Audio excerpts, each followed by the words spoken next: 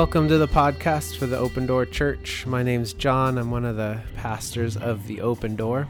Currently the only pastor, but we're in the process of hiring a new co-pastor, and we're excited about that. The search is going well.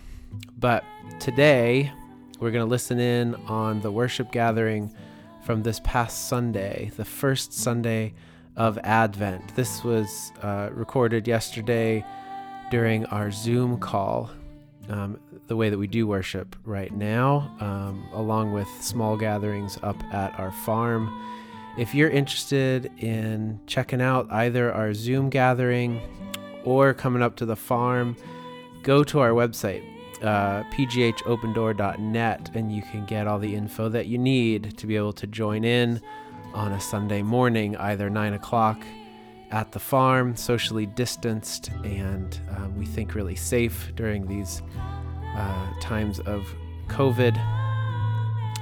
Or you can do our Zoom call, which happens at 10:30. All of our music right now is from our band, This Side of Eve.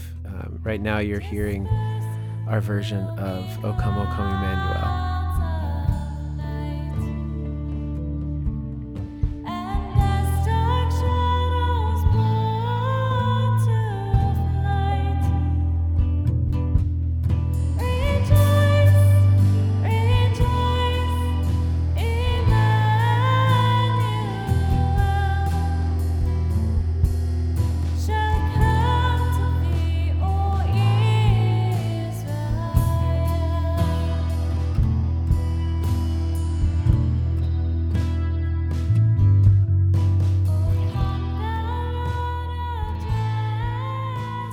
Our scripture today is from Isaiah 64. We already heard just a little bit of it in our liturgy, and I'm going to read the whole of 64 here. So, Lord, open our eyes and our ears and our hearts so that we can hear and experience your word this morning. In Jesus' name, amen. Isaiah 64, 1-9. Oh, that you would tear open the heavens and come down, so that the mountains would quake at your presence. As when fire kindles brushwood and the fire causes water to boil, to make your name known to your adversaries, so that the nations might tremble at your presence. When you did awesome deeds that we did not expect, you came down. The mountains quaked at your presence. From ages past, no one has heard, no ear has perceived, no eye has seen any God besides you, who works for those who wait on him.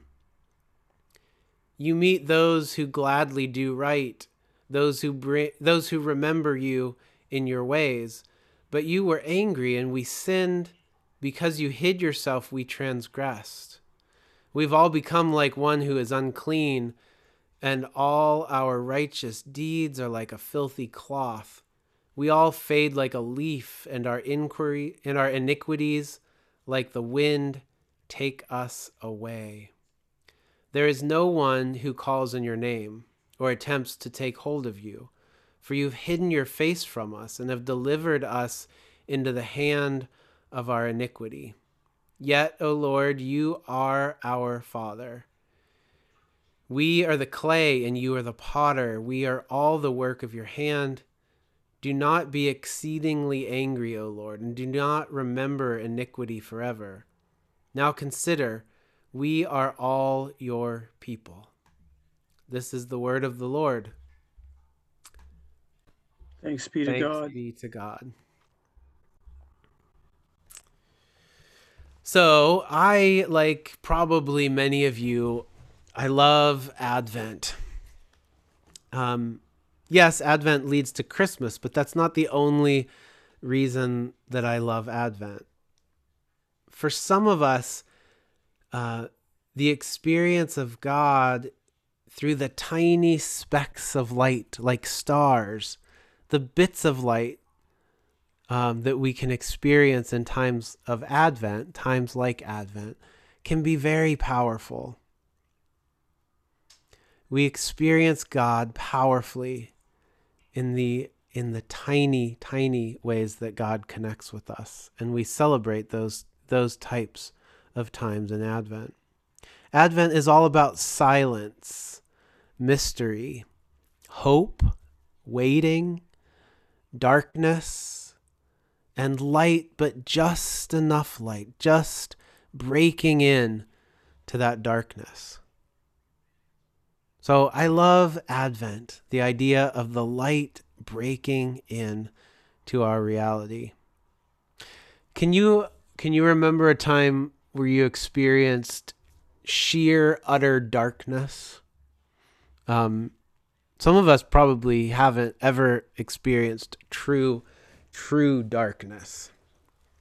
For those of you who have been in a cave, raise your hand if you've been in a cave and experienced complete darkness in a cave. It's like every cave you go in, if it's a guided tour, at some point you turn off the flashlights and experience what complete darkness is like. Being in that sort of darkness it's unparalleled above ground. There's nothing like it above ground. It's completely dizzying darkness. It's disorienting darkness. But the tiniest bits of light can be beautiful when there's great darkness. I think that's why many of us love to see the stars. There's something magical about the night sky, isn't there? Stars are like bits of hope in dark times. We can kind of look at the stars as a metaphor. I like to. Our family, one of our favorite places to go is Shenandoah National Park. It's just there a month and a half ago. Love that park. And one of our favorite places to camp when we're at the park is at Big Meadows. Anybody ever been to Big Meadows? I know some of you have. Talked to you about it. There's a campground at Big Meadows, and Big Meadows is one of the only places in Shenandoah National Park where there's not a thick forest. Normally in the park there's the thick kind of eastern hardwood forest, whether it's the top of the mountains or down in the valleys. But Big Meadows is a big meadow. I think a few 100 acres of natural meadow, which is a rare thing.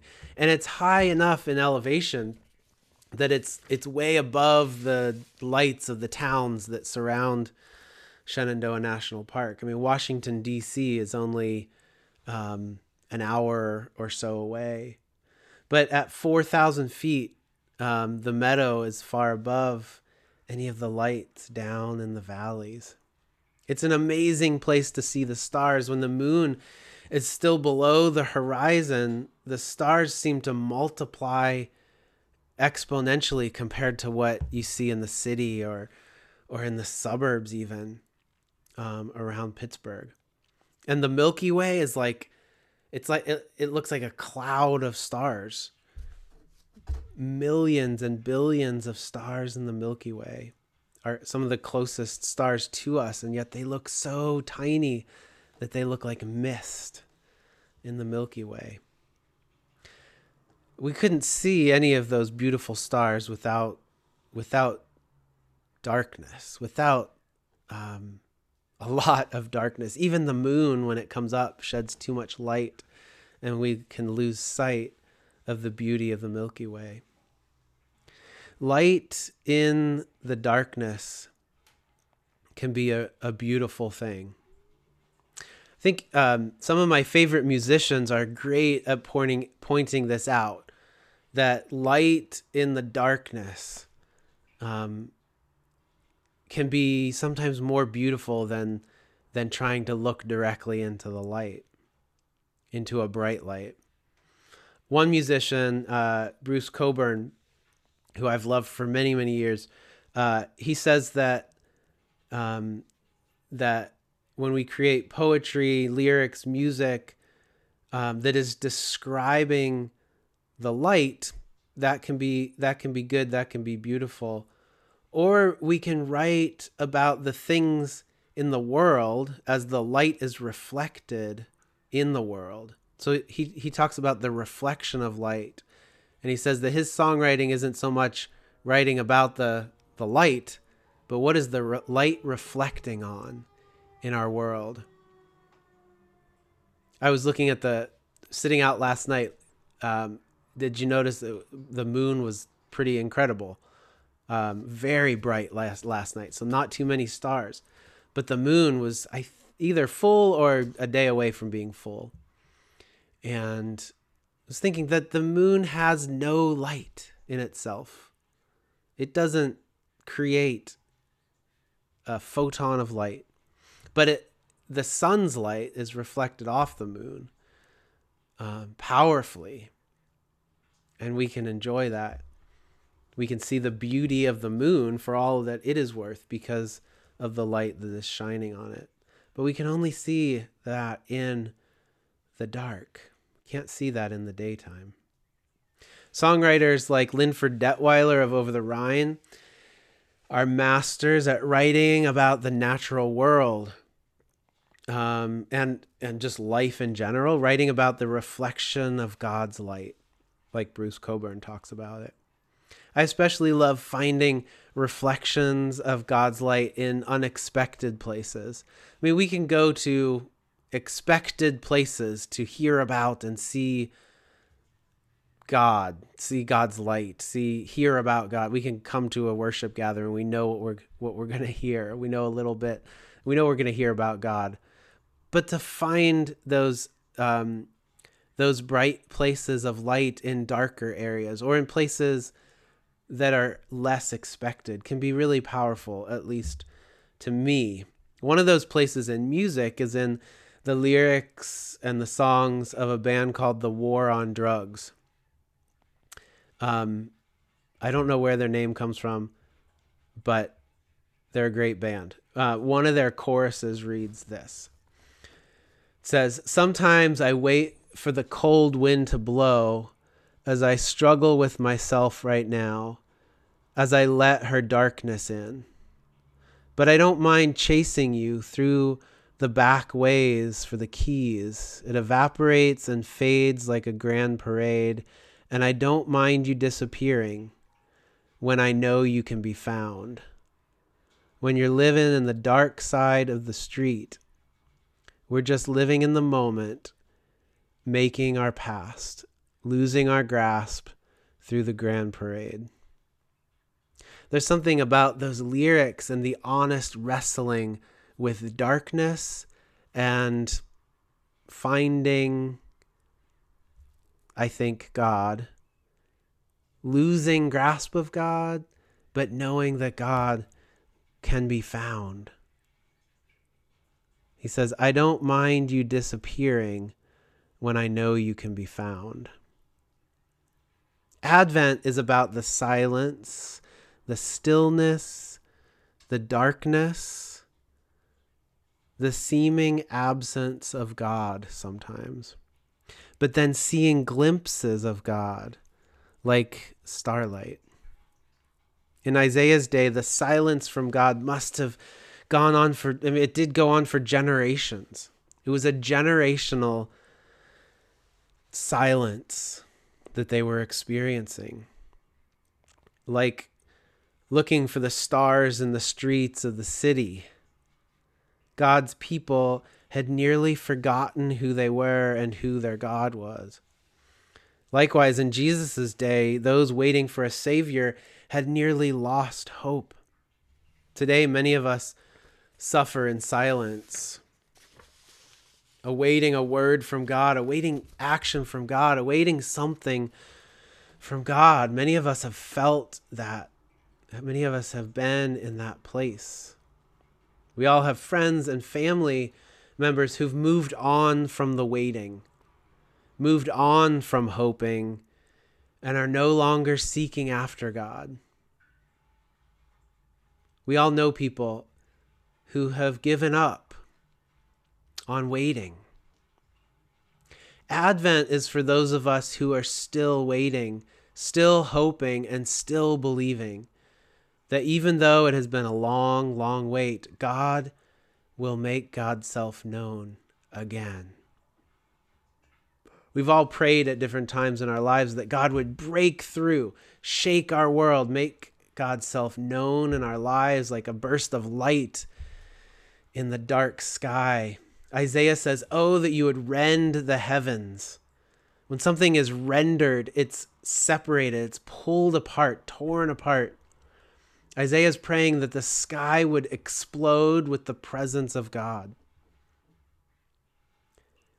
People would have believed that the heavens in Isaiah's time were inaccessible, held beyond what they called a firmament. It was a separation between the creation, the world, the earth, and heaven. So they believed that there was actually a giant dome over the earth. And the earth was a disk, and it was in an ocean. So the ocean seemed to be just unknown size, just almost everlasting ocean.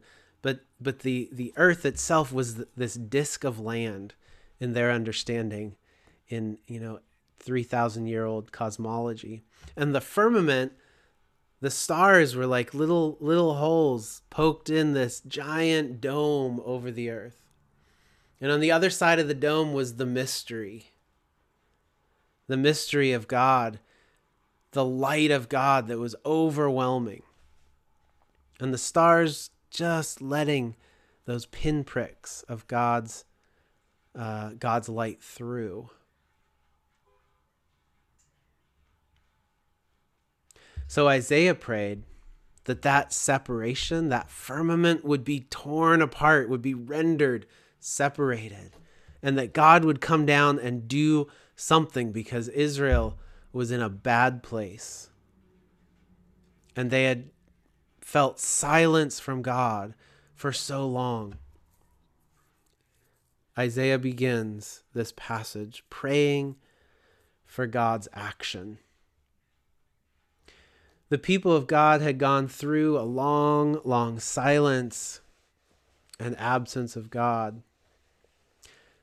I like this passage because Isaiah doesn't put all the blame for that, for what's happening, for that silence from God. Isaiah doesn't put all the blame on the people, but put some of the responsibility back on God. Isaiah says in verse 5, "You meet those who gladly do right, those who remember you in your ways, but you were angry and we sinned. Because you hid yourself, we transgressed." That phrase just hit me this week. Because you hid yourself, we transgressed. Now, Isaiah's just being honest here, and if you know anything about me, I like honesty, and especially honesty with our relationship with God. Isaiah's being honest here. It seems God has separated God's self from God's people, and therefore they've transgressed. They've strayed. The passage comes quite late in the book of Isaiah's prophecy. The people had already experienced a generation of loss, a generation of being separated from their city, from their culture, from their way of worship. Isaiah says that the people had forgotten so much. They'd forgotten God because God had been silent and seemingly inactive for so long. They'd been torn out of their city. We know the story. We know what Isaiah was writing about. And this comes late in the book of Isaiah. They've been gone from the city. They've been taken by the Babylonians for decades, for generations.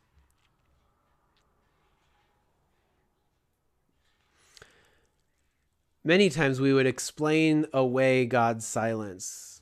We might say it's our fault, and here's how we fix it. If God is silent, then you've done something wrong. And here's how you hear God. Here's what you can do. Do these things and God will be active in your life and you'll know God. And sometimes that's right. But sometimes we need to sit with the fact that God is silent and be okay with that. I think Advent is a time to sit in the silence, to sit with the darkness, to find peace with it. As you know, pastors aren't good at silence. I don't think we're good at celebrating Advent because we want to have answers and get beyond the darkness and the silence as quickly as possible because it's uncomfortable. But in Advent, it's okay to doubt. It's okay to sit with the silence. It's okay to not know. Maybe Advent is about being present with the silence. Remaining in the silence allows us to forgive ourselves for not always believing, not always having the faith that we want to have. I think that a contemplative practice of silence can show us that God is the silence. During Advent, can we be okay with the silence? I think we also need to be okay with the darkness. Advent can be a month of practicing God's presence with us, even when it's hard. We live in dark times right now. But in the darkness, the little bits of light that we do see can be all the more beautiful. Another lyric by Adam Granduciel, the lead in the band The War on Drugs, writes, "Late at night, I want to see you. Will my eyes, they begin to fade? Am I just living in the space between the beauty and the pain and the real thing?" The real thing that Granduciel writes about could be the full experience of life, the experience of something bigger than ourselves that connects us to the whole. Advent can be a time of year when we experience the space between the beauty and the pain. Advent is the experience of the real thing that Granduciel writes about. Not something that we can explain, but something that we can sit with and come to terms with and experience. Practicing the space between takes intention to ground ourselves in the here and now. When God seems distant or silent, or the darkness seems disorienting like true darkness is, like when we're in a cave, we need practices in our lives that ground us. Lately, many of us have been struggling with anxiety. We hear about it everywhere all the time. And I know a lot of people who are struggling with anxiety. Anxiety is an ungrounding. From a musical perspective, I think anxiety is like imagining the unraveling of a great piece of music. Imagine all the notes of a piece of music, any kind of music, coming off the page or the record and swirling in the air. Those notes, those sounds lose their connection and their beauty. If you played all the notes of a piece of Mozart all at the same time, they would just be absolute chaos, just be noise, right? That's what it feels like to have anxiety going out of control. My wife, Alyssa, when she sees that I'm struggling with anxiety, she's really good at noticing it and giving me ways of grounding myself.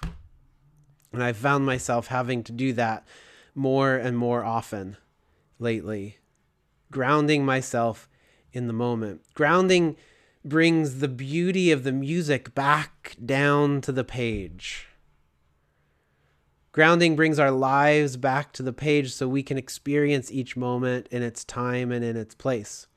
So during Advent, how might you take time to ground yourself so that those beautiful notes of music can be experienced and not just thrown up in the air into chaos? How are you keeping your mind away from the pull of so much to worry about? We can be intentional about grounding ourselves this Advent. So what practices do you have? Some practices that help me see a glimpse of God's light in the, shining in this darkness, are to pay attention like we do during worship. Pay attention to the breath that God gives to you. Breath is such a powerful thing in the scriptures. God breathes life into all living creatures. God breathes it.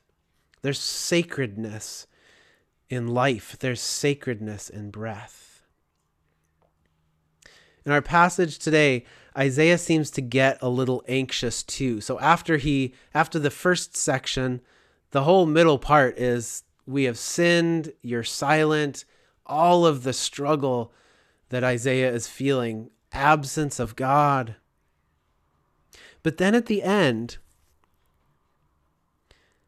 Isaiah regrounds himself and regrounds this passage.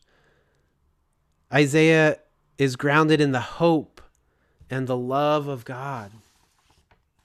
Verse 8 says, "O Lord, you are our Father." Oh, wait, it starts with yet, which is an important word. It's the turning point. Yet, O Lord.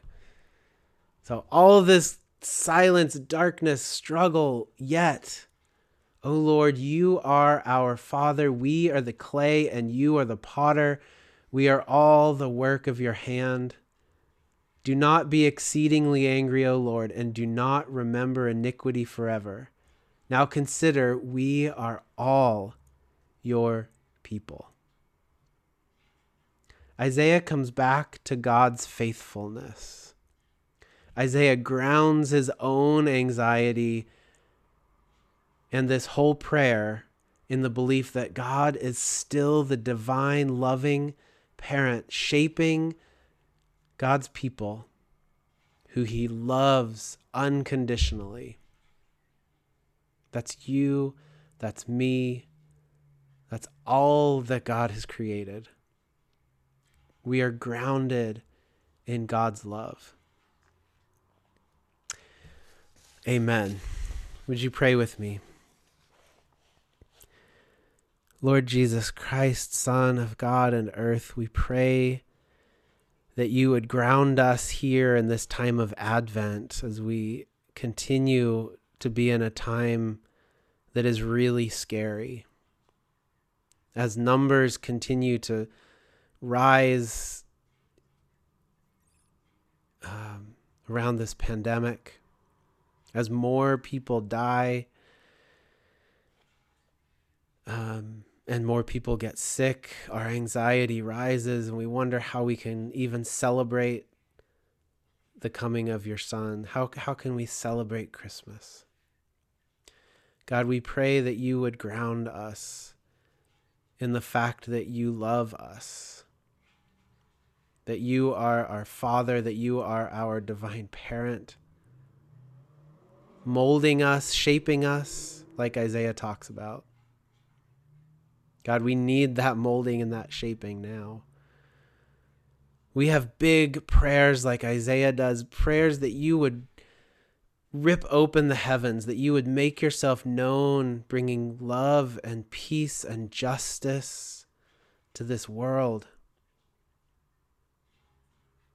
So God, maybe we only see specks of starlight right now, but we have hope, and we pray like Isaiah prayed, for big action from you, for the sake of your kingdom, your upside down kingdom, where the first are last, the last are first, where the suffering are can be risen up. The poor are raised up. God, we pray for that in our world.